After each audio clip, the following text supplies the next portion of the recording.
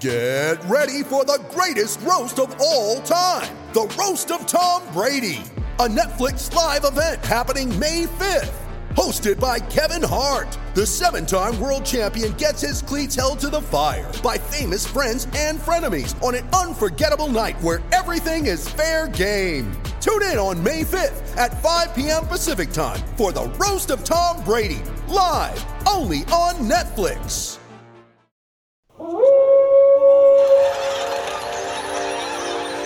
News team, assemble!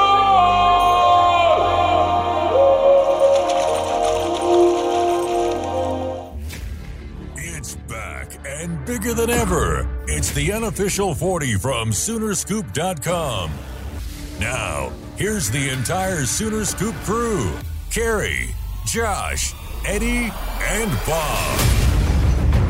All right, welcome back. It is the unofficial 40 podcast right here from Soonerscoop.com, your Thanksgiving edition, as the entire crew is with us here in studio, except for Josh, who is back home, I'm sure, probably in charge of the turkey coming up. Apparently, the turkeys are smaller this year all across the land because of the inflation. Inflation, and I saw that there's like a shortage on turkeys as well. Yep. Mm-hmm. So they did a story on like the local news about that here in Oklahoma City a couple nights ago. One thing that I will tell you about Eddie Radosevich, hanging around him in the office, Eddie Radosevich he is the youngest man that I know that is addicted about this. to local news. I watch You are a news local all the day. news hound. Yeah, I watch news all the time. You love it. It is I in do your love blood. It. I do love it. I like to. I would like to be the the judge of all local news. Watchdog? Like ombudsman? Right. That's exactly what I want to be. Uh-huh. The ombudsman of Oklahoma City local news, Tulsa local news. I take it all in. I have some thoughts About how to make it better? Well, it can be better. It can be better. I don't like. I'm not going to say that. There's not been a lot of fear-mongering so far. Well, not fear-mongering, but, we had a good run in Oklahoma City over the last 2-3 years. The new crop needs to grow on me a little bit more than, and I'm not talking about the sports people. I'm talking about the news people. So, and you care about that stuff. You care about the news people. Like, you watch it all. No, I do, and I take it all in, and I know if I'm in the office at 4:30 and Eddie's here, the news will be on. The news will be on. Yeah. Well, it's better than any of the other stuff that's on. I mean, that's these days. That's the one thing about you that I think people don't know about that they should know. You care about local news. I support local news. Yes. All right. Well, first off, I want to say happy Thanksgiving to everyone. Josh, Eddie, Bob. Thank you. Thank you to all our listeners out there. You guys just continue to get stronger and stronger.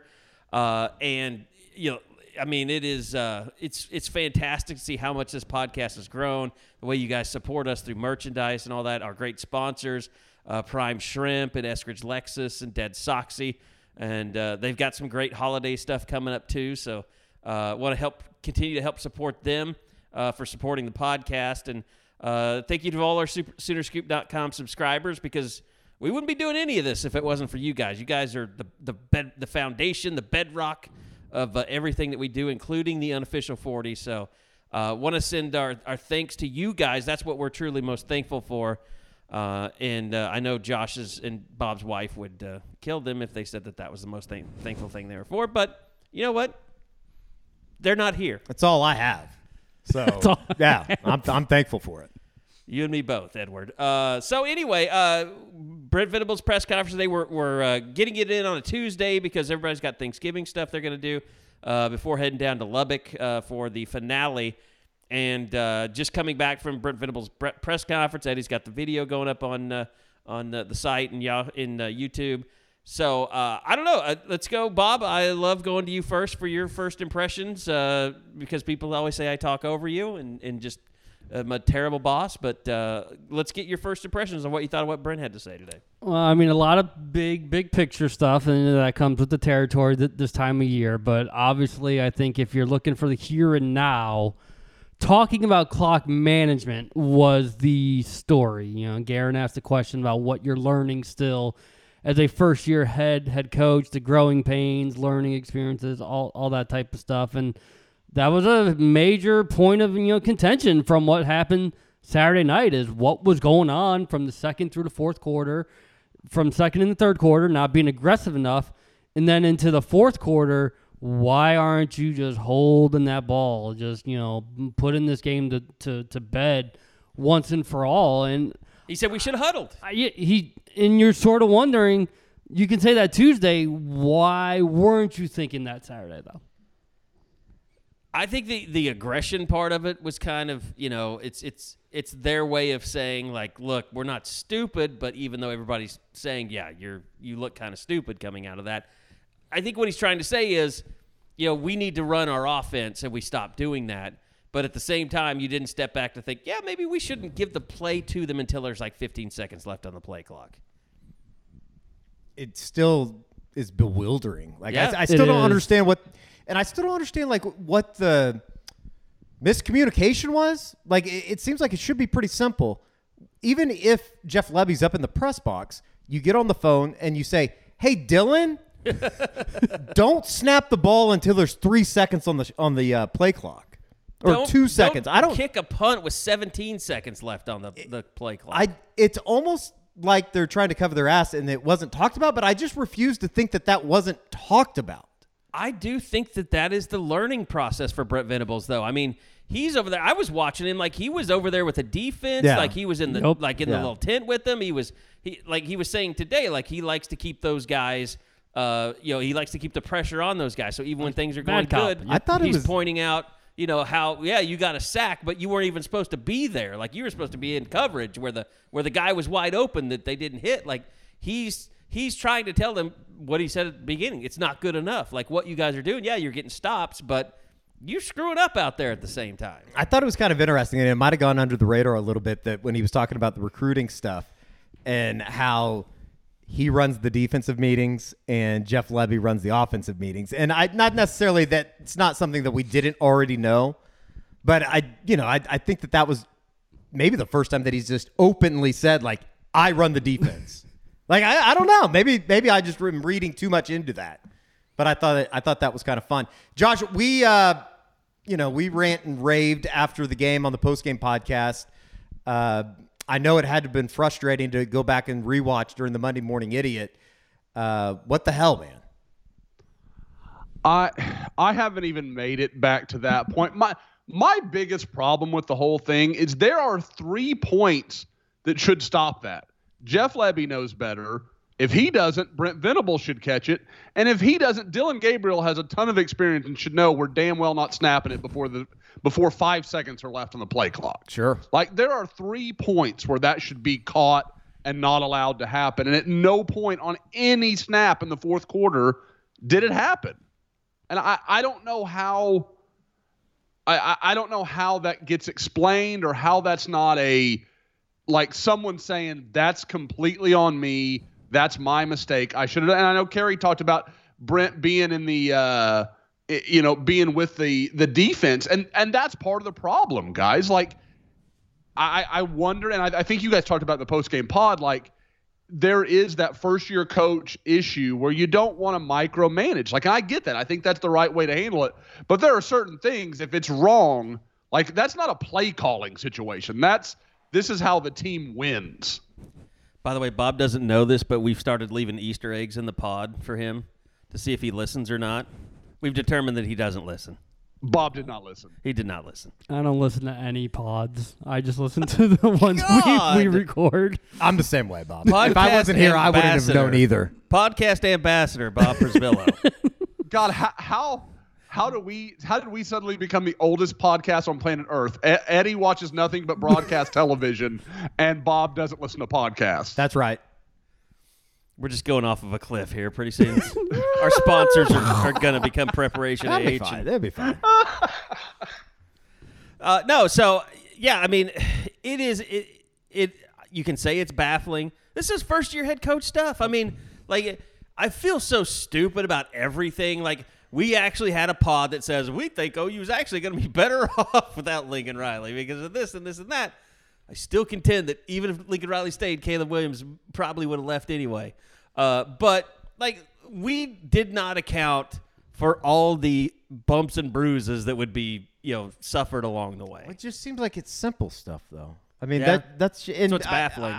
I'm. It's to the point where you go, it shouldn't happen, and that's why I think when we were in the dark period there, when they're losing 3 games, they're getting shut out of the Cotton Bowl and stuff. You go, can he do this? Like it was a very.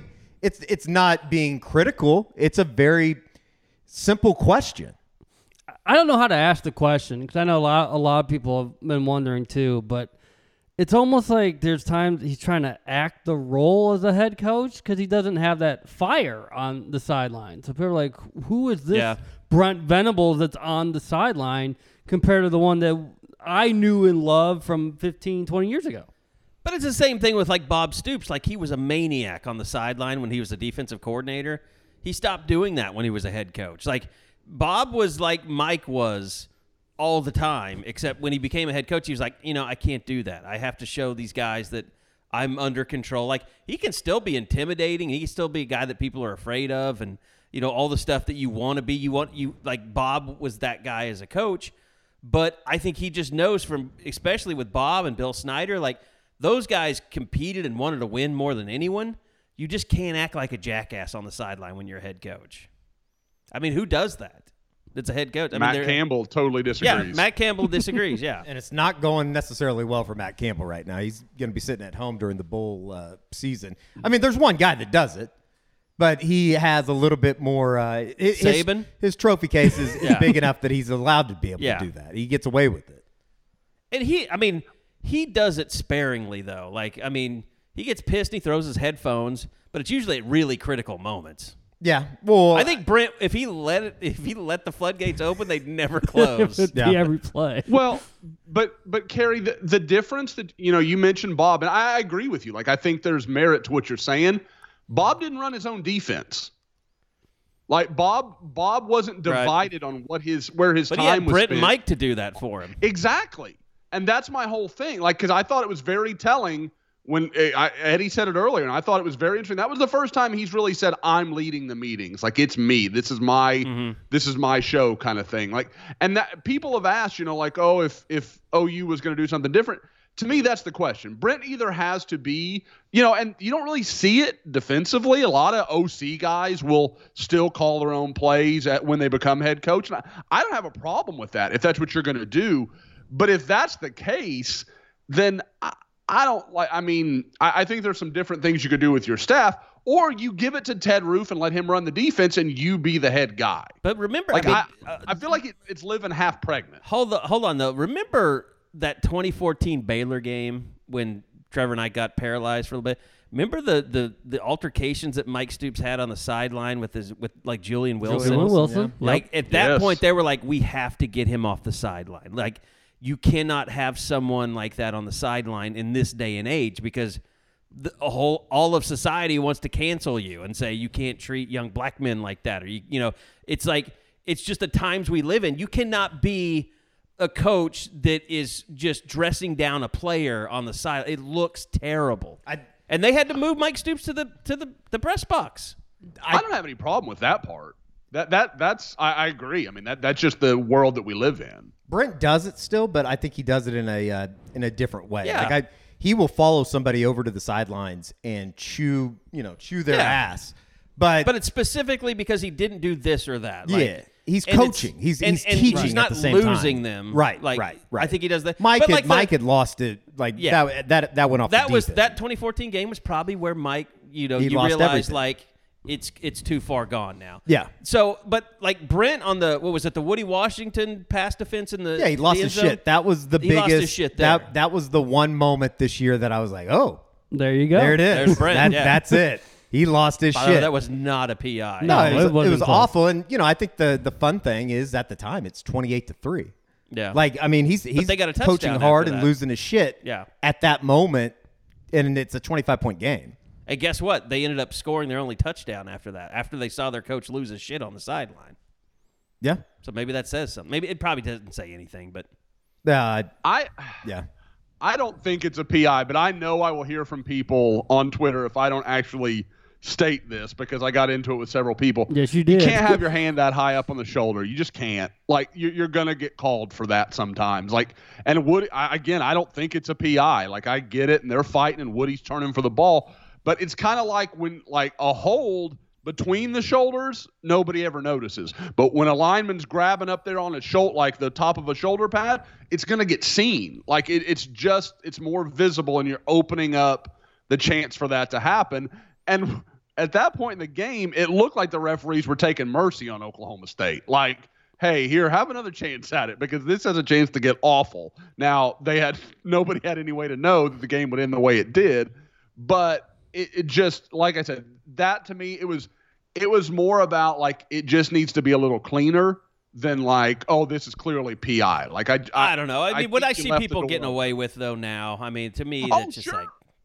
Sure. I mean, there's lots of people that get away with barring an arm, and it's especially over the middle of the field. And I think the thing that OU fans are mad about, they've seen it on the opposite end, where a guy does that to their wide receiver, to an OU wide receiver. Braden Willis, Baylor. You never get the Braden Willis, Baylor.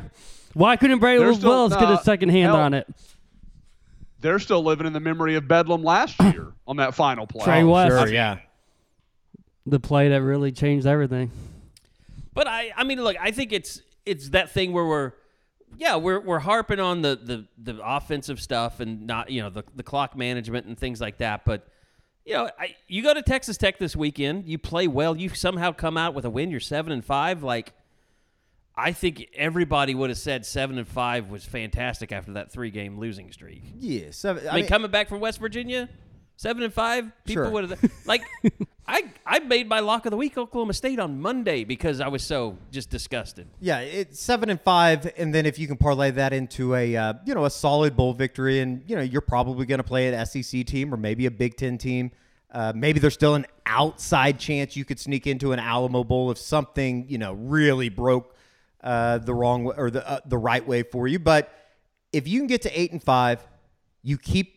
And it seems like everything as far as, PJ Adebawore or, you add a Peyton Bowen, and we'll talk about the recruiting aspect of things, but you close strong there and you finish with a top 5, top 6 class, all of a sudden 2023 looks a little bit more cleaner than maybe you thought it was going to be even, 2 weeks ago. Well, really, I mean, Josh, I know we got recruiting to go, but we have to ask it coming out of this game, like, could there have been a better performance for this defense than this weekend? Because, I mean, it's not like they've been giving up 49 again, but 38 to Baylor, whatever it was to. Well, the sad thing West is, Virginia. if you would 23, if you would have just beat West Virginia, I think you're looking back over these last 2 weeks going, the defense has played pretty well. Yeah, like if you would have been able to get that C.J. Colton interception if you don't line up off sides.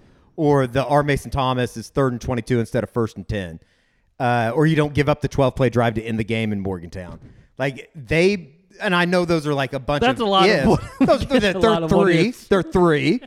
But they did play well, all things considered. They weren't ready better for than where it's been. Garrett Green. They've admitted they weren't ready for It's better where it's been than where it's been. So But to have the big recruiting weekend, to have those stop after stop after stop, tremendous. To have the turnovers, the interceptions, the tackles for loss, the sacks. I mean, you basically made Spencer Sanders look like a guy that had to be carried off of the field. His jersey was just completely covered in grass. Like, I can't imagine a better, for what they're trying to do and build this defensive depth, like I can't imagine a better show than what they put on Saturday. No, there really couldn't have been. Because like you said, I mean, it's about who was there. I mean, their 3 official visitors were all defensive guys. Then you throw in some of the key, the biggest unofficial visitor is Peyton Bowen, a guy that obviously has been up there numerous times. And kind of interestingly, almost, one of those guys where he was there early in the season, he was there later in the season, and now, or kind of middle of the season, and then obviously there for Bedlam.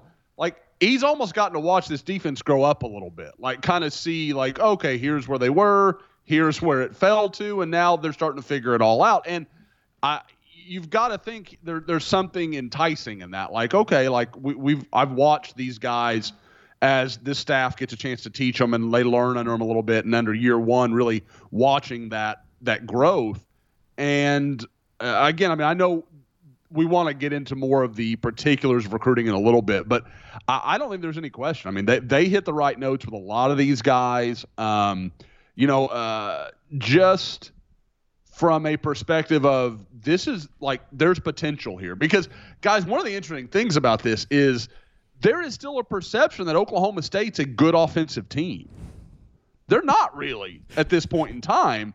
But for those recruits, like they think of like it's kind of like when OU goes into a place and maybe they're having a down year offensively, and the team could say, look at all the stops we got against a Trevor Knight-led offense or whatever you want to say. Like, hey, it looks great. Yeah, it's not that Oklahoma offense, but it's still good. Great. It's kind of the same way with this Oklahoma State. It looks, it was really good, and it looks even better than it was. Just you mentioning that, the crazy thing to me is like Baylor's season has been prettier from, the perspective of they haven't been blown out by anybody, but they've really had a crappy season compared to what they've been. I mean, they're essentially OU without the ugly losses. We were a playoff team for Desmond Howard. Well, that also at least it wasn't Pitt, JoJo. Texas A&M, Aggies, Pitt, Baylor. There's a lot of teams that Who was his four? Michigan. Yeah, of course it was. Of course it was. That's just blind luck being a homer, isn't it? Yeah. So, by the way, it is Thanksgiving. You're going to have a lot of leftovers sitting around. And, there's going to come a day when you're going to have to throw those things away. And it'll be good if you had some prime shrimp in your freezer to take care of it when everybody's sick of cooking and you just need a good meal. And like I said, all the leftovers are gone. But go to primeshrimp.com, Prime shrimp.com. And look, Josh has had them. I've had them. I've still got some in my freezer that I'm going after. I mean, it's a big meal for one person. It really is for two people. So go check them out, primeshrimp.com. They've got all the different type of seasons that you can try out, whether it's the garlic and herb butter or the signature seasoned, the Louisiana shrimp boil, French Quarter Alfredo, or the simply shrimp, and then the new lemon and cracked pepper, which Josh is a big fan of, and his wife took it, didn't puke after her pregnancy scare of lemon pepper chicken. So it's good. Primeshrimp.com, PRIMESSHRIMP.com, primeshrimp.com. Use that promo code SoonerScoop, get $20 off your first order, and we appreciate you guys supporting them as always. So primeshrimp.com, great sponsor of the podcast. Okay, so Texas Tech coming up this week. They are an interesting team because they basically run two different offenses, depending on who's quarterback. And this is another team, guys. They will go for it on fourth down all over the field. Like this is a new, like you talk about the defense last week. This is testing whether or not you've really made improvements because you're going to face another one of these teams that just will not. Where OSU won it. Where OSU, yeah. So you stopped them on third down. You knew your job was done. That will not be the case Saturday. It's one of those things too, and I think that Brent talked about it today at his press conference, just as far as it's kind of a test to just see, just in general, how they handle success. Because anytime that this team has had success this year, let's be honest, they've come out and kind of shit down their leg the next week. We did our job this week. Yeah, they have not handled success, particularly on the defensive side of the football, very well. And I think it's a test that they do play well at home, average about 40 points a game. They're 5-1 at home. They beat a good Texas team. I don't know if we're going to call them a great Texas team, but I think it's a test in that let's see where this thing is at, and maybe we'll find out a little bit more here in the regular season finale to see if this thing really is headed in the right direction. Because it probably in the long run, I don't think that it's going to be the difference in getting a Peyton Bowen if you go lose on Saturday or anything like that. Mm-hmm. But I do think looking back on a 7-5 is going to leave a much better taste in your mouth than it would a 6-6. Like 6-6, just I know it's just one game, but it's going to feel different if you can walk out of Lubbock with a win and a good performance. Yeah, they're going to have to fight the emotional letdown from Bedlam. I mean, we all know there was senior night. It was Bedlam. It was getting that 6th win, and they did it all in an emphatic fashion. And now they have to be able to still have that one game at a time mindset that Brent preaches. But, I mean, I thought the mood felt a little different yesterday just being at practice. It's kind of like, all right, we did what we needed to do. Now, seemed like there was a weight off their shoulders a little bit. I thought they didn't have to carry that weight around. Bingo. Of being just a fucking failure. You know? I thought one of the things that Brent said today that was interesting was, like, he has players saying, I wish we had more games. Like, they're getting a taste of good football. They want more of it, even though they're here at the end of the season. Now, here's the problem with Tech is because they do go for it on 4th down so much, they will bring in Donovan Smith. And, I mean, he's a problem because he's the exact type of quarterback that this team has had problems with all year long. And they bring him in 3rd and short, 4th and short. Can you stop this guy? And I assume, I don't know, is Morton done or is he back? He didn't play last week in Ames. It was Donovan Tyler Smith. Kid. And Shaw actually played most of the snaps, and it was Donovan Smith that came in, and he would run the ball a little bit. Yeah. I don't even think he And that's what I've attempted a seen them pass. doing ever since the TCU game is the shot guy. I just know it's a weird Tyler pronunciation. Show. It's I just a know he's the hard kid from Oregon. GH. Yeah. Chandler, Arizona. Well, he transferred from Oregon. He went, transfer from Oregon. But he does run the show, and he's not great moving around. Decent arm, but yeah, I mean that's the challenge of this is when they bring in their running quarterback is to get him down. Yeah, and it's two teams that kind of mirror each other. I mean they're both looking to finish 7-5. They're both 6-5. They're kind of going after the same thing. Billy Bowman talked about that a little bit on Monday night, just as far as they're both aiming for the same thing. I don't know if they're aiming for the same type of bowl game, but you win on Saturday, you're going to put yourself in a little bit better shape to, not have to go play in a college stadium for your bowl game, and that should be the goal, to avoid the Armed Forces Bowl or whatever bullshit they'd be sent to. Strange enough, I don't think Tech has been as up and down as OU. Yeah. That's what's like Joe McGuire. They've had it going right the entire year. They've played some really good teams and haven't been able to finish the job, but they had to go to Stillwater, had to go to Fort Worth. Like they've had to play some of those tough games on the road. The game that we listened to on the way back from Ames was their only clunker. You turn the ball over 5 times. That's what's going to happen. But for the most part, it's like they've been getting better. It's what Brent Venables was hoping to get from his team this year, was getting better every single week, and that's why Saturday's going to be a real toss-up. And their defense, I mean, they're not bad. I mean, they not having Wilson hurts. Yeah. But I mean, they will strike you. Like they aren't afraid to come up and hit somebody. So there's going to be a little resistance there, and it's going to be interesting to see how this offensive handle. Are they going to tippy-toe around? Are they going to come back out aggressive and kind of put those 3 quarters behind them? Like this is another game. Dylan Gabriel's probably never played in an environment quite like Lubbock. I mean, that place is insane. So it's going to be a test for this offense for sure.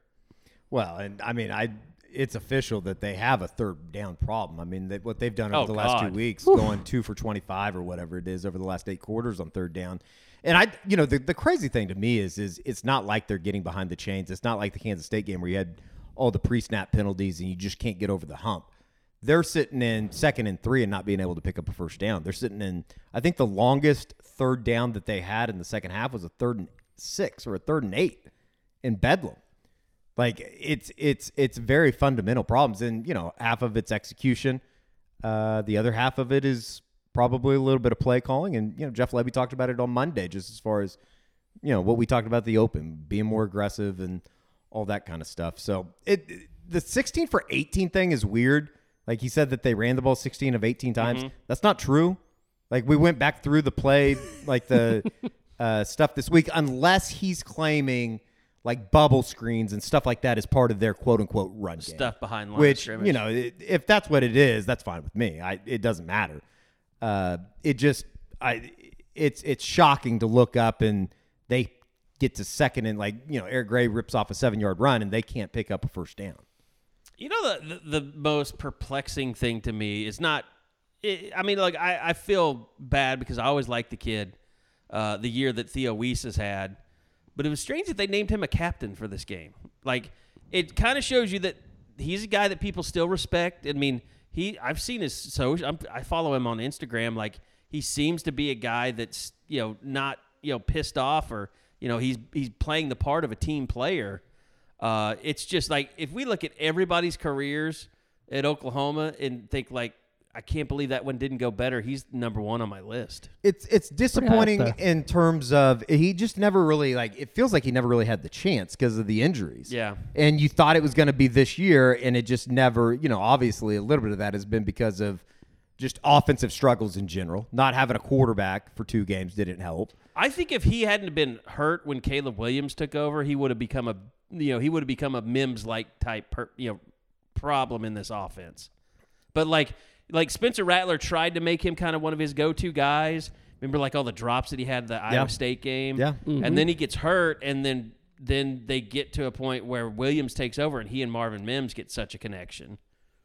He just got lost in the shuffle. It was just the second half of this year. They changed it up to where Drake was always on the field, and Drake, Farouk, Mims were your 3 receivers, and that's just the way it came down the last 3-4 games where Theo got probably 10 to 15 snaps, and I think he's had 5 catches in the second half of the season. I'll be honest, I can't remember another coach that relied on 3 receivers like that consistently.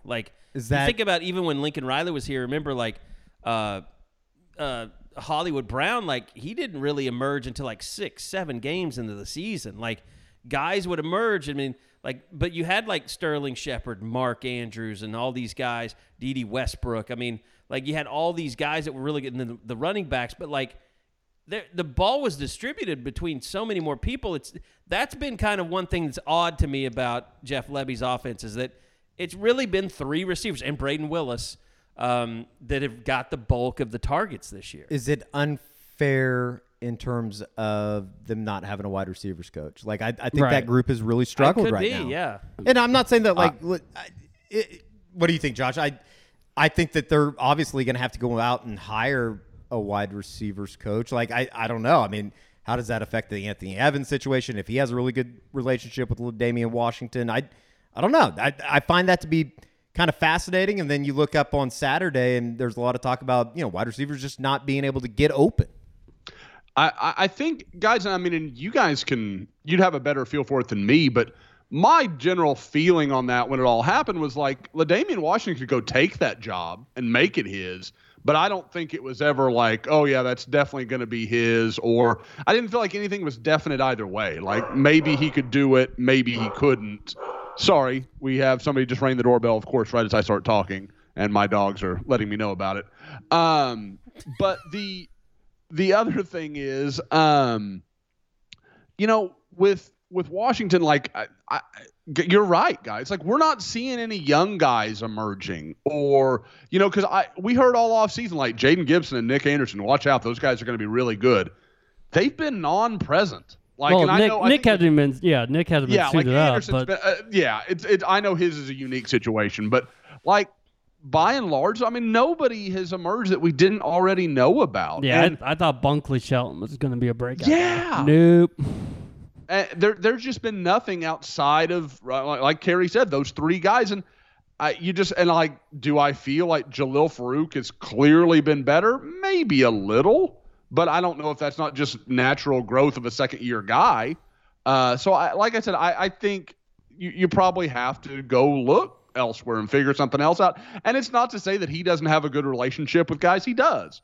Those guys like him. But I think Oklahoma knew this was always, if this is what comes to pass, I think they always handled that like it was a probable reality. So, Anthony Evans has a really good relationship with Jay Valai and Jeff Lebby. And, Keon Brown has, along with Lebby, he deals with other guys on the staff as well. So, there is something of a security blanket there to where if this were to change, it's not okay, the whole receiver class just blows up. Well, and the other, like, maybe you were the one that mentioned this to me, Josh, but like, if you're Oklahoma, you want like a Brian Hartline guy. You want a wide receiver whisperer, like, and as much as LaDainian Tomlinson might be, a good fit. Washington. What did I say, Tomlinson? That'd be interesting. That would be interesting. LT. Washington, yeah. Like, he's not, he's not elite. I mean, he doesn't have, like, compared to him, I know people bring up Malcolm Kelly a lot, but like, he's a guy that has, I don't want to use that term, something on the wall, especially near Thanksgiving. But like, he's a guy that has a reputation now at TCU, like the guys that he's Quentin Johnston. developed. Is it John? Yeah, my Johnsons and Richardsons and boy, getting old. Speaking about the old guy of the pod. No, but I mean, he's a guy, and even the guys when Quentin Johnston's been hurt, like to see some of the receivers that they have, like his resume looks pretty good to me. Yeah, they've been able to, make it work. Tay Barber, Jordan Hudson, that Savion Williams, Sepulpa kid. But it hasn't mattered who's been in that lineup, and you wouldn't say the same thing for OU. Like if Quinton Johnston was out for majority of Saturday, if OU had to go a game without Marvin Mims, you would notice it very, very quickly. What about Jeff Scott? That's a name that's been thrown out too. He's obviously going to be out there. He got fired by Central Florida halfway through the season. He has the connections back to Clemson with Brent Venables. Yeah. Well, that's all well and good until Lane Kiffin goes to Auburn and then they hire Jeff Lebby. I mean, it's all on the table. I mean, it really is. I think there's a lot of – that's kind of the fascinating part about this time of the year, although, I don't know, maybe I've just talked myself into thinking that Ole Miss would want to – backtrack a bit after what Lebby did this year? Maybe not so much that as much as get somebody in there that is a proven head coach and not give somebody an opportunity. I don't know. I have no idea. Although you're talking about a school that hired Hugh Freeze. So. Oh, yeah. Like, I think that anything's possible in Oxford. And we like maybe we love our go people back in and hire, Oxford. Maybe they go back and hire Hugh Freeze again. Like, I have no idea. If SEC schools would just be honest about who they are, they'd all go hire Hugh Freeze. Like, they don't care, and that's fine. Like, I'm not judging anybody. That's fine. Whatever. Maybe Ole Miss win. They don't give a shit about the rest of it. Maybe Ole Miss is the ones to give Art Briles his second shot. Again, like, would it shock it? No. It shouldn't shock anybody if it did happen. But if that does happen, maybe Jeff Lebby would still leave to go coach for his father-in-law, which would be amazing. Well, I mean, I would think Kendall Briles would be a name. I'd say, sure. Would it be a race? Like, he'd have to choose daughter over son? I mean, that could get interesting. No, but I mean, for a head coach, like, I got to think, I mean, it's not all on the offense. They lost a quarterback at Arkansas. Like, I bet his name is still hot out there. And he's not his father, which is, a bonus for ADs. But no, I mean, people have I brought that up and people have laughed at me like, there's no way Jeff Lebby's going to get hired as a head coach after this year. And I was like, I mean, he had several years at UCF and Ole Miss that were very, very good. I don't think that this year has stained Jeff Lebby. No. And I still think that he's a pretty good offensive coordinator. I know some other people probably don't, but I'd like to see him with a little bit better quarterback. I mean, guys, like, everybody's acting like Oklahoma's 22nd in the country in total offense. Like, right. It's not like it's some abominable They're just not thing. fifth, which people are used or to. first at a historic level. To me, it's just been the clunkiness at times. Exactly. It's like, what's happening here? Sure. Like, like the first quarter, you're like, wow, that's just a wagon of an offense. And then for 3 quarters, they look like they didn't know which way was up. Well, it's just amazing that they can go from looking like they did in the first half or the first quarter where everything is clicking. And I mean, it seems like they can't be stopped to an offense that truly couldn't pick up 10 yards in 3 plays. That whole game against Oklahoma State was kind of a synopsis of the season, was it not? There was some really, really good, some just devastatingly bad, and a lot of just what the hell in between. Yep. Guys, do you think that win keeps Brent Venables from having to make any tough decisions? I think if he wins at Tech, it does. Do you? Okay. Yeah. I don't think. I think if there any decisions to have to be made, even if they do lose? Because I don't think that he would be willing to, in a way, say, "Yeah, I kind of shit the bed when I made these hires the first time around." Because building his foundation, you know, it's going to take a while. The problem is that's what he's been preaching, and that's what he talked about 2 weeks ago when he's talking about being a planet, you know, on a separate planet or whatever from where they are a year from now. He said that's what they talk about in the coaches' offices. Yep. Well, here's the thing: the one scapegoat is Ted Roof, which, you know, the problem that Brent has, or that people have that want changes, is the worst positions have the best coaches. Todd Bates is, I mean, renowned as a defensive line coach. Like, we know it's talent over coaching at that position. Yep. And even at defensive end, even though Miguel Chavis doesn't have the experience, we know the talent is not where it needs to be at that position either. Bates can actually point toward Jordan Kelly, especially during the second half of this year, and it's something Jordan mentioned Saturday. Jeffrey Johnson played really well Saturday. They're not elite, of course, but they've been a little bit better with each passing game here in the last 3-4 weeks. By the way, if you want to grab some free team color socks for yourself or some holiday gifts off your list, this week only, our friends over at Dead Soxy are doing a buy one, get one free sale on sock bundles. That's bundles, not just single socks. That means if you buy an 8-pair bundle of any of their premium dress socks, casual socks, no-shows, you get a second 8-pair bundle for free. Now, you only get one BOGO per purchase, buy one, get one. You can game the system, and they're allowing this by completing separate transactions for each BOGO bundle you want. So if you got a whole family of fans, game the system with multiple transactions to cover everybody, just use the code SCOOP at checkout, and you've got yourself a free bundle of your new favorite socks. So, yeah, it's cold out. You might think, well, I don't need no-shows right now. Do it. Do separate transactions. Get your no-shows. Do one for your premium dress socks, your casual socks. Do it. Go to deadsoxy.com, DEADSOXY.com. Use that promo code SCOOP at checkout, and you've got yourself a free bundle of your new favorite socks. So go check them out. Great deal. Holiday deals. They're coming. This is one of the best you're going to get. So deadsoxy.com, great friend of the podcast. And as always, stay soxy. Okay, so I thought about making this like, let's start the show out with this because there's so much buzz about recruiting, and people are just, the site traffic has been ridiculous since the OSU game. People really want to know about what is going on in OU, and there have been commitments, but there's also a couple of big fish out there. We've already said their names on the podcast. So, Josh, let's start there, and we'll let you and Bob kind of work your way through recruiting here. Yeah, like I said, we talked a little bit about it earlier. This was a defensive-heavy weekend. It always going to be.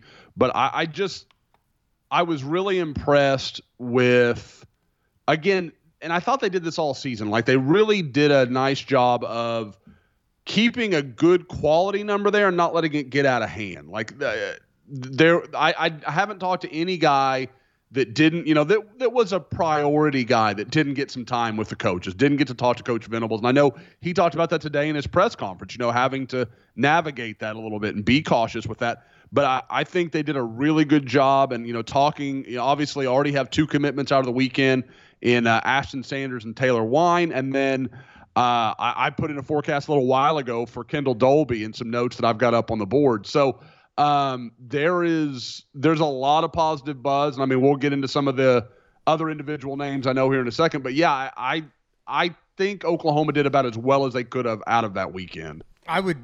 We talked about it on the postgame podcast, just as far as like atmosphere and things that were centered around the Bedlam game, and obviously the performance. I don't think it could have gone better for a team that was 5-5. You kind of go, well, what are they going to really get?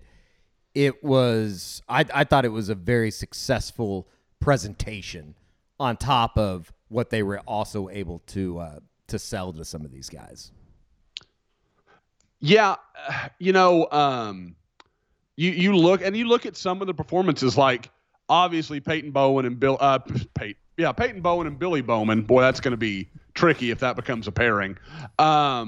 They had a relationship. Billy having a nice night. That surely didn't hurt Oklahoma. Like you mentioned, Jordan Kelly playing really well in front of David Hicks. Like there were several things, and I always harken back to the Bubba Moses game with Jermaine Gresham on hand. Like we're all, you can't do that really on defense. It doesn't work like that. But I thought it was a good showcase for a lot of the things that they're talking about. And I know, a guy that I mentioned on Twitter, and I know we've all talked about him a lot over the last month or so, is Deshaun White really coming along and having a good game. Because, guys, I cannot tell you how many players tell me they're in line to be the cheetah in this class. Like right? There are There's 6 of them. 75 Yes. cheetah recruits. So it is everybody's going to get their chance to be the guy.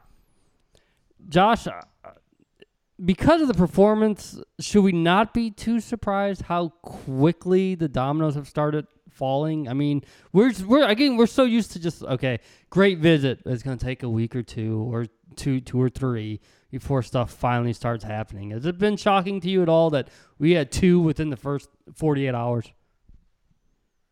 I really wouldn't say so, because those are 2 that, and I can say it now. So my initial interview with Ashton Sanders, there was at least 3 things that he would say, and then he came back and was like, could you not put that in the story? Like, because he knew that he basically said, I'm going to commit to Oklahoma on my trip. So, like, he was no big surprise. And, like, he the second Todd Bates became involved with him, like, it was – like, he just was enamored with that idea. Kerry talked about it earlier. Like, I think even some OU fans still don't know that Todd Bates means a lot. Like, that name, he just gets to walk in on a kid that's got a lot of Power 5 offers and basically lay his hat on the table, and that kid's coming to Oklahoma. I mean, like, that's a nice little easy win. With Taylor Wine, like, kind of different way of getting there, but the same end result was always pretty obvious. I mean, kid grew up liking Oklahoma. His family's a bunch of Oklahoma fans. Was born in Edmond. Like, there was a lot of reason to think that was going to play out. But I think it is a good sign that we've seen stuff like this before, Bob, where it looked obvious. Drag. And then when rubber met the road, they kind of hesitated or paused. There was no pause. And I mean, to say that in the middle of a season like this that hasn't gone like anybody thought it was going to or wanted it to, I think that's a good sign for what these kids are seeing when they see the inner workings of the program. And then we'll just get right to it. Peyton Bowen, David Hicks, what's the fallout? I mean, I can't believe that's where we're starting. I'm just shocked that's the guys we're going to highlight. No, Peyton Bowen, I think it would be hard for me to come out of a weekend for a guy that didn't just go ahead and commit and feel much better about OU's chances than I do with Peyton Bowen. I think Oklahoma is in really, really good shape there. Now, again, I know people are like, you always say this part. I do, because if I give positive vibes and then something goes wrong or changes, I hear about it. There's no guarantees. OU's going to have to finish this job. Like, stuff changes. But as it stands right now, I don't think there's any question that Oklahoma is the most likely destination for him. I think there is still some conversations that are going to have to happen between he and some of his family. I think it's been pretty obvious for a long time. His mother really likes the idea of Notre Dame and the academics, and who could blame her? I mean, that's the kind of stuff moms think about, and there's just no denying that that's a great academic opportunity. So I think there has been some slow work being done, both by I would say some members of their family, as well as Oklahoma's coaching staff. But I know she has a very good relationship with Marcus Freeman, and there's a lot of, conversation there. So again, the job isn't done by any stretch. I'm not telling you that, but I think if I'm picking now, I'd bet he ends up at Oklahoma. And I think they've done all that they could do to make that happen. I mean, they've worked this recruitment very hard. Brandon Hall deserves a lot of credit. He's not a guy we've talked a lot about on this podcast, but I think Brandon Hall, if he can pull this off, that's a great first year win for a guy that, basically the day he showed up was right around the time Peyton Bowen committed to Notre Dame. So he's been fighting an uphill battle the whole time. And then I would say with David Hicks, coming out of the weekend, it all sounded good. It all sounded really good. And then within 24 hours, he's going to A&M this weekend and then going to take his official visit the weekend before signing day. You know, and there's a couple ways to look at that. Like, the first is, okay, that's all bad. Secondly, you've already got guys from A&M hitting the portal. Like Donnell Harris, a big-time recruit from a couple classes ago, announced, I believe, last night that he's going into the portal. There's going to be more. And there's going to be guys out of this 2023 class, I bet, that drop out. I mean, guys, A&M is teetering on the edge of a real meltdown. They beat right Massachusetts. In front of 5 people. You still, Wow. what are they at now? Like, 3-7. how many games is it in a row? 4-7. 4-7. Yep. They beat the Minutemen. It was 5 in a doesn't row, count. but then they beat UMass. Well, no. How many games is it? Like, there's some number where they haven't scored 34 points or something on a Division I defense in like 37 games or something, like some insane number. And then everybody's like, well, they're going to get it on UMass, kind of on a technicality, since UMass is just getting into it. Nope. And Oh, they still didn't do it. We talked about it this morning, just as far as like, I'm sure that there's some people that are back channeling this, that if Jimbo doesn't make a move at offensive coordinator, if he doesn't relinquish the play calling duties, like, can they fire him for cause? Like, is he sabotaging his own program at some point? I know Andy Staples has talked about this some, and he's had people read this contract. Apparently that contract is airtight. Like, cause is like he gets caught with a co-ed. I mean, like, it's got to be bad. Like, it's got to be truly justifiable. Like, you have harmed the university kind of stuff. I mean, those people would not be above sending him to Epstein Island. Just to frame him, just so they could. Exactly. Just so they could. There's our cause. Get He's the right pictures. there. Get the pictures. Get him out of there.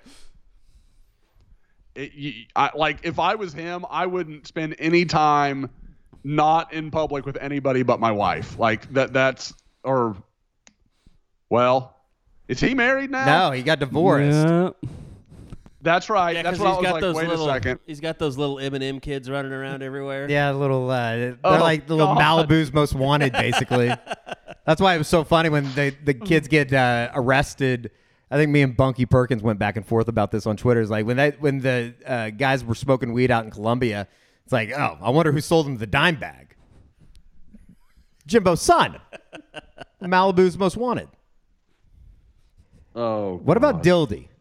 If you couldn't get a Dindy, I was thinking basketball for a You second. were. I was like, all right, let's we'll go. get to them in a second. If you couldn't get a David Hicks, which, I think for him to have to step out of that realm, Well, here's the thing. There's some stuff that he's going to probably have to give back, right? And here's the thing on Hicks, though, too. Like, Phil Knight's probably going to put together some big deal for him, like With NIL-wise, Oregon. too. Mm-hmm.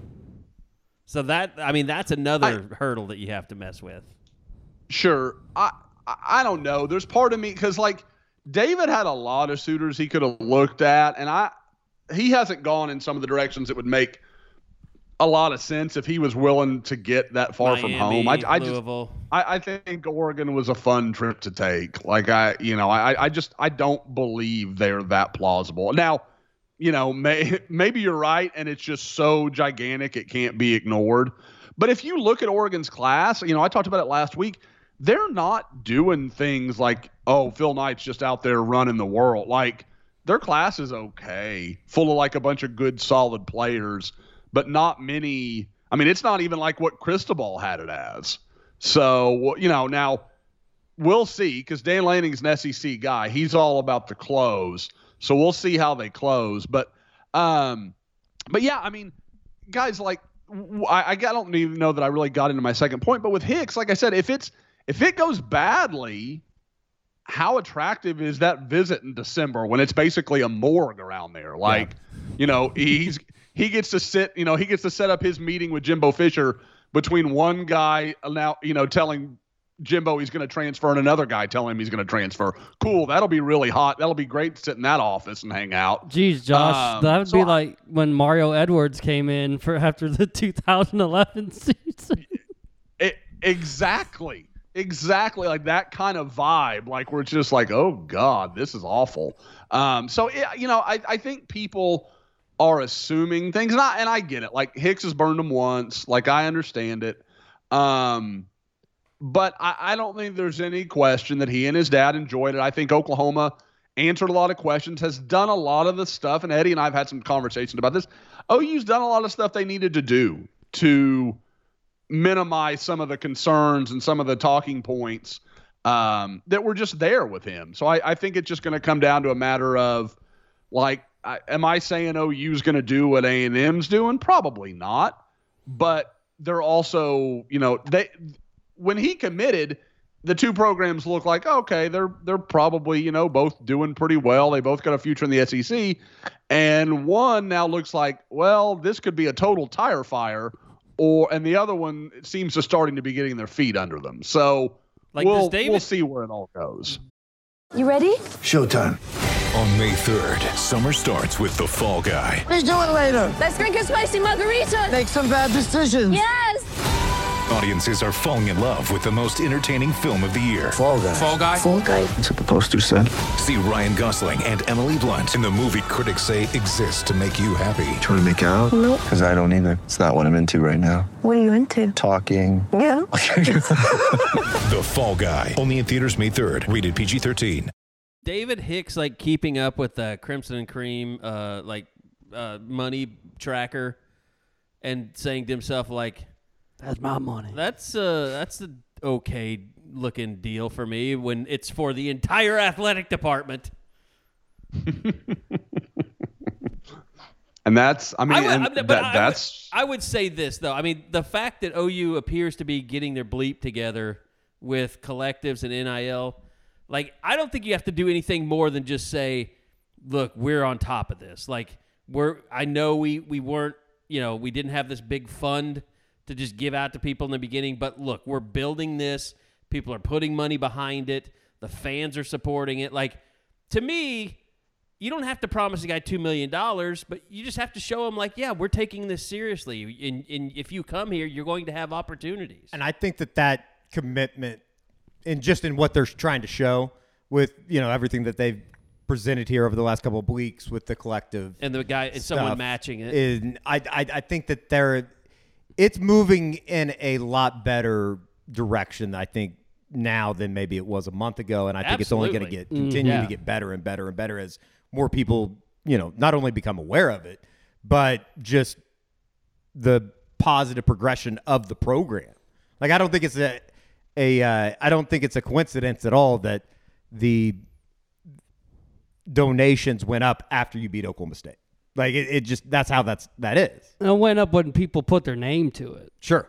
I think that's like, who are we supposed to give to? Oh, sure.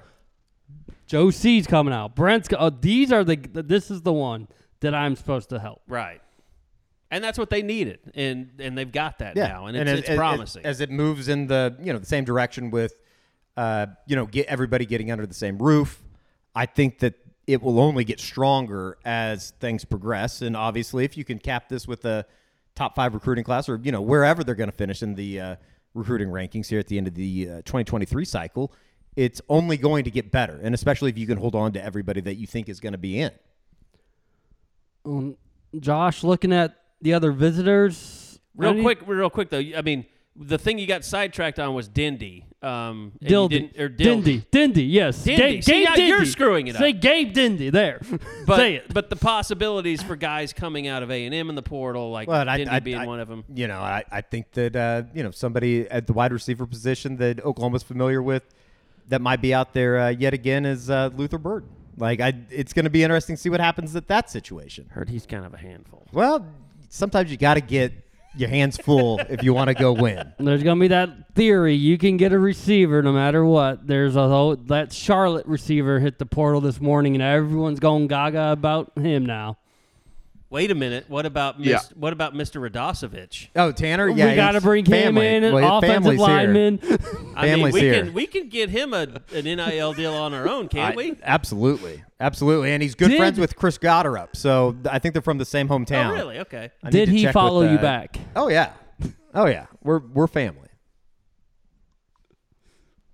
We're He obviously probably talking just about the assumed kid you from were. He probably didn't even Penn. look at your profile page. He was just like, he's like, oh, that's got to be a cousin or That's a cousin. something. It is crazy that there is a Radosevich like back on the East Coast. I have no idea how we'd be related. I was told by my radio boss that you are a very athletic individual. I am. Yeah, he said he used to play flag football with you, and that you were very good.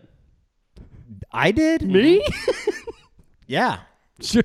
Yeah. I'll tell Damn him- right I did. I asked him. I was like, "Are you sure we're talking about the same Eddie?" He's like, "Yeah, Eddie."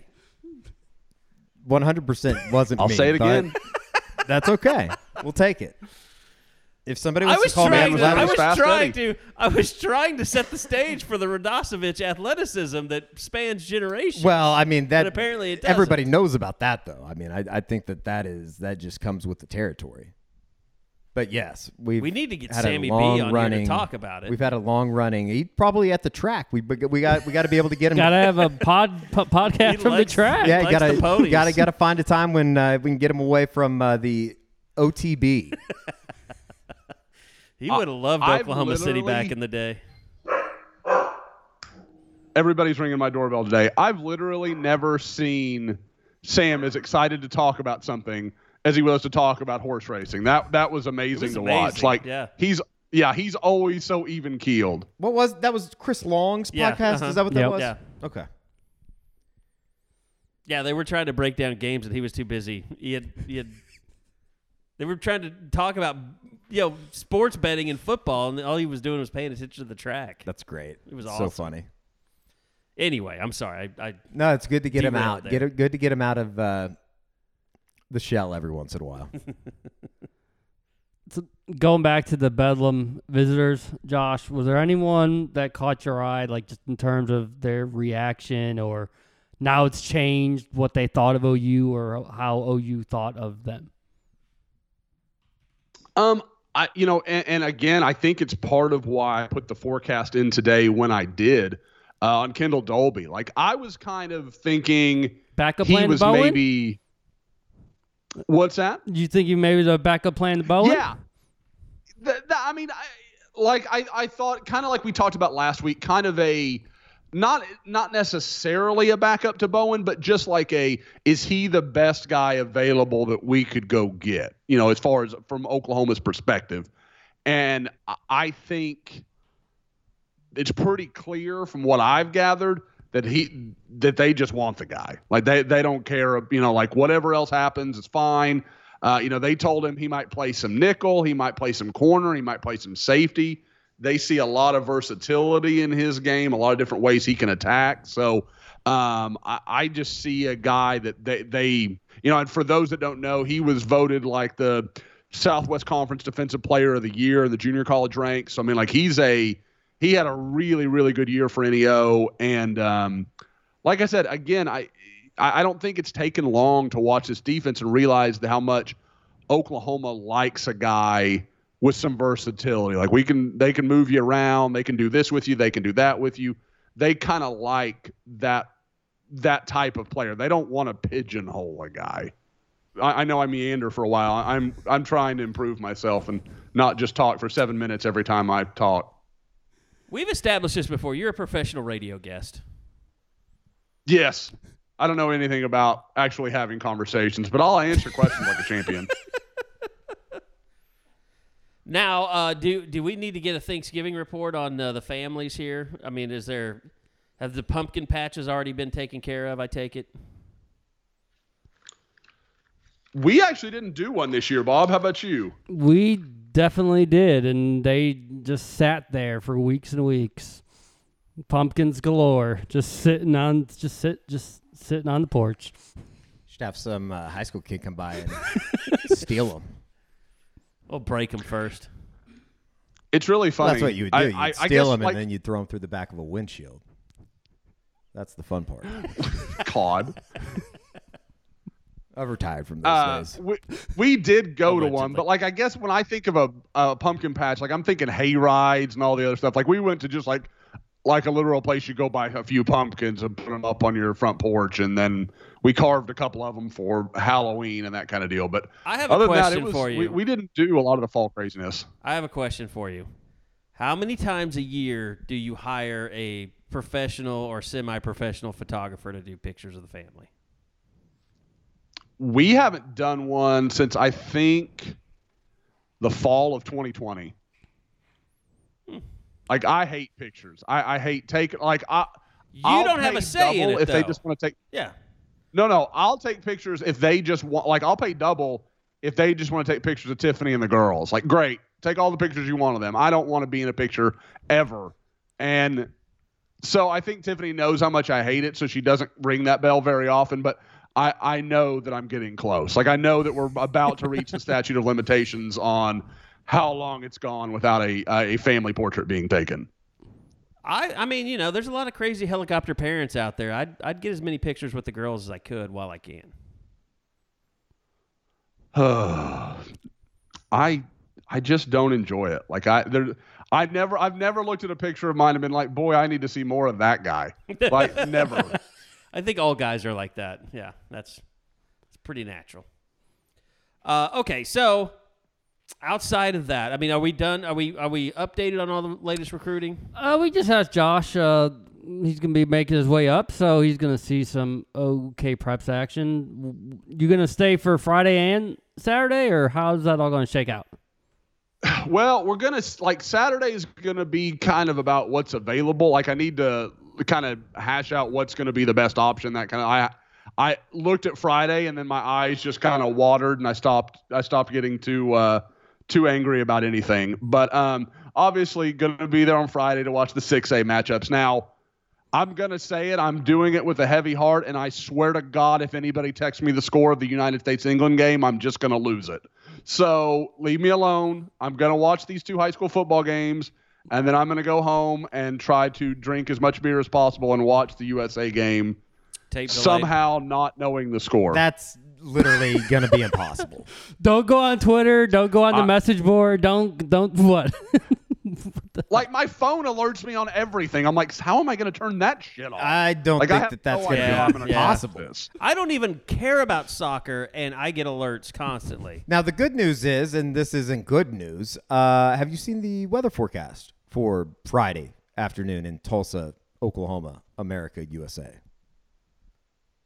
No. Try about an 80% chance of rain. Yeah, we're looking 45 at crummy degrees. conditions. The world is trying to kill Eddie right now. I'm never going to be in good weather again. It's going to be rain here, and then Josh, it's going to be like snow in Lubbock. You should have seen Eddie when he walked in here Saturday night after the game. He's beaten. He looked like a man who... He looked like Tuesday someone and that Wednesday, just donated all his bone marrow. I don't even know I would how have you do rather that, have given my bone marrow. Tuesday and Wednesday was the sickest I've ever been. Like, ever been. It's insane. And I knew it was going to happen. That's the worst part about all of it. I heard that you needed more clothes. It wasn't like cold. I wasn't just freezing. It was just being so wet. Like, my feet were so wet and so cold. That's what it boiled down to. Well, I mean, it was so bad. Like, the camera was like, you couldn't even... It's the worst. Camera was frozen, basically. It's the worst weather we've ever shot in. It was worse than Kansas State 2013. At least with that, I knew it was going to be frigid cold. But it was like a dry, cold air. Yeah, it was just, like, and it was just freezing. I mean, and even like Bedlam, a couple weeks later, it was cold, but it wasn't like, it wasn't There's bad. just ice everywhere. Morgantown was it was miserable. It was the most miserable experience I've ever gone through in shooting a game. Well, he two of the three was, of us got I will say, like very, very sick. Ryan Chapman was very sick. Eddie took one for the team and more. I mean, he was messed up. I almost died. I thought Tuesday night. I thought that was it. Did you call the priest? I called my mom and said, if I call you during the night and I'm not like talking to you, that means like I can't breathe anymore. You need to come get me.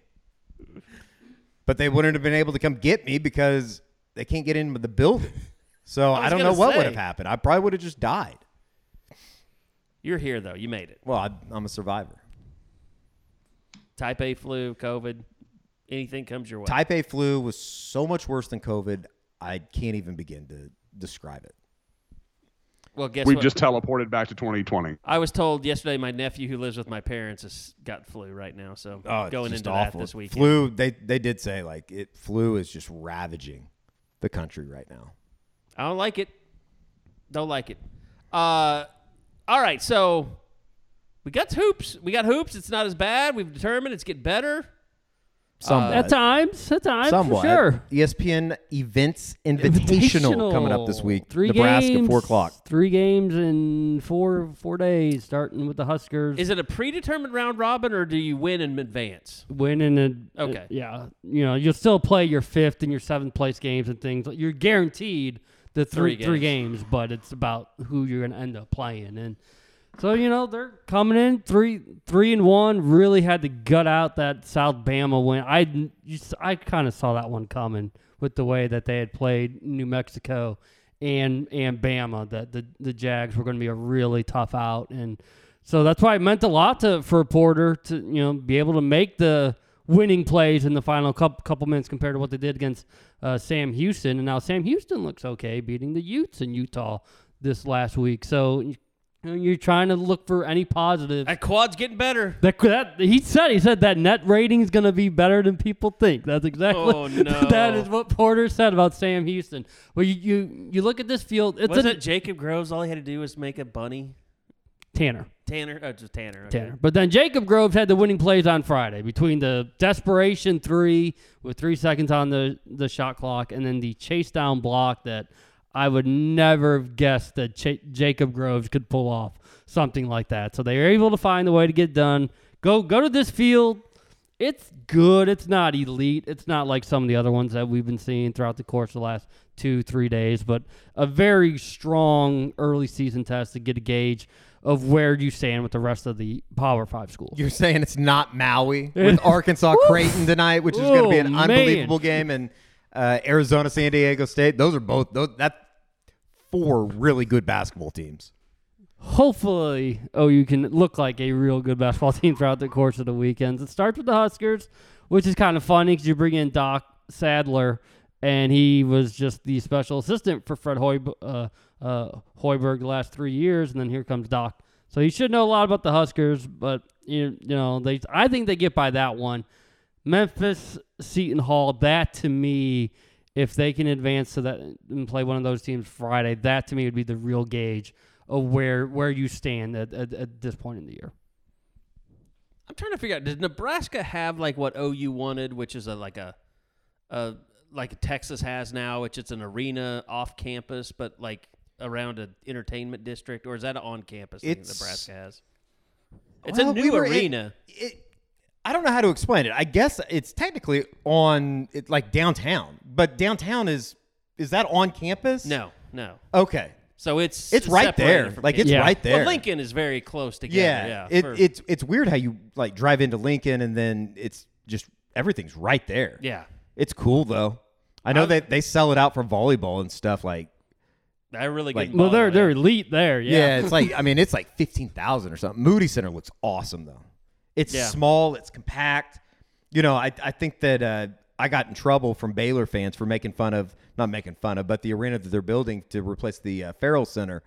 I think it only seats like 8,000 or 9,000. But that's the way that everybody's kind of going towards right now. Is you don't go for the big 15,000 seat arena in there, and you get 8,000. And it looked like it was an awesome atmosphere down at the Moody Center for Gonzaga a couple nights ago. I mean, I think that's something that Oklahoma fans should be very jealous about.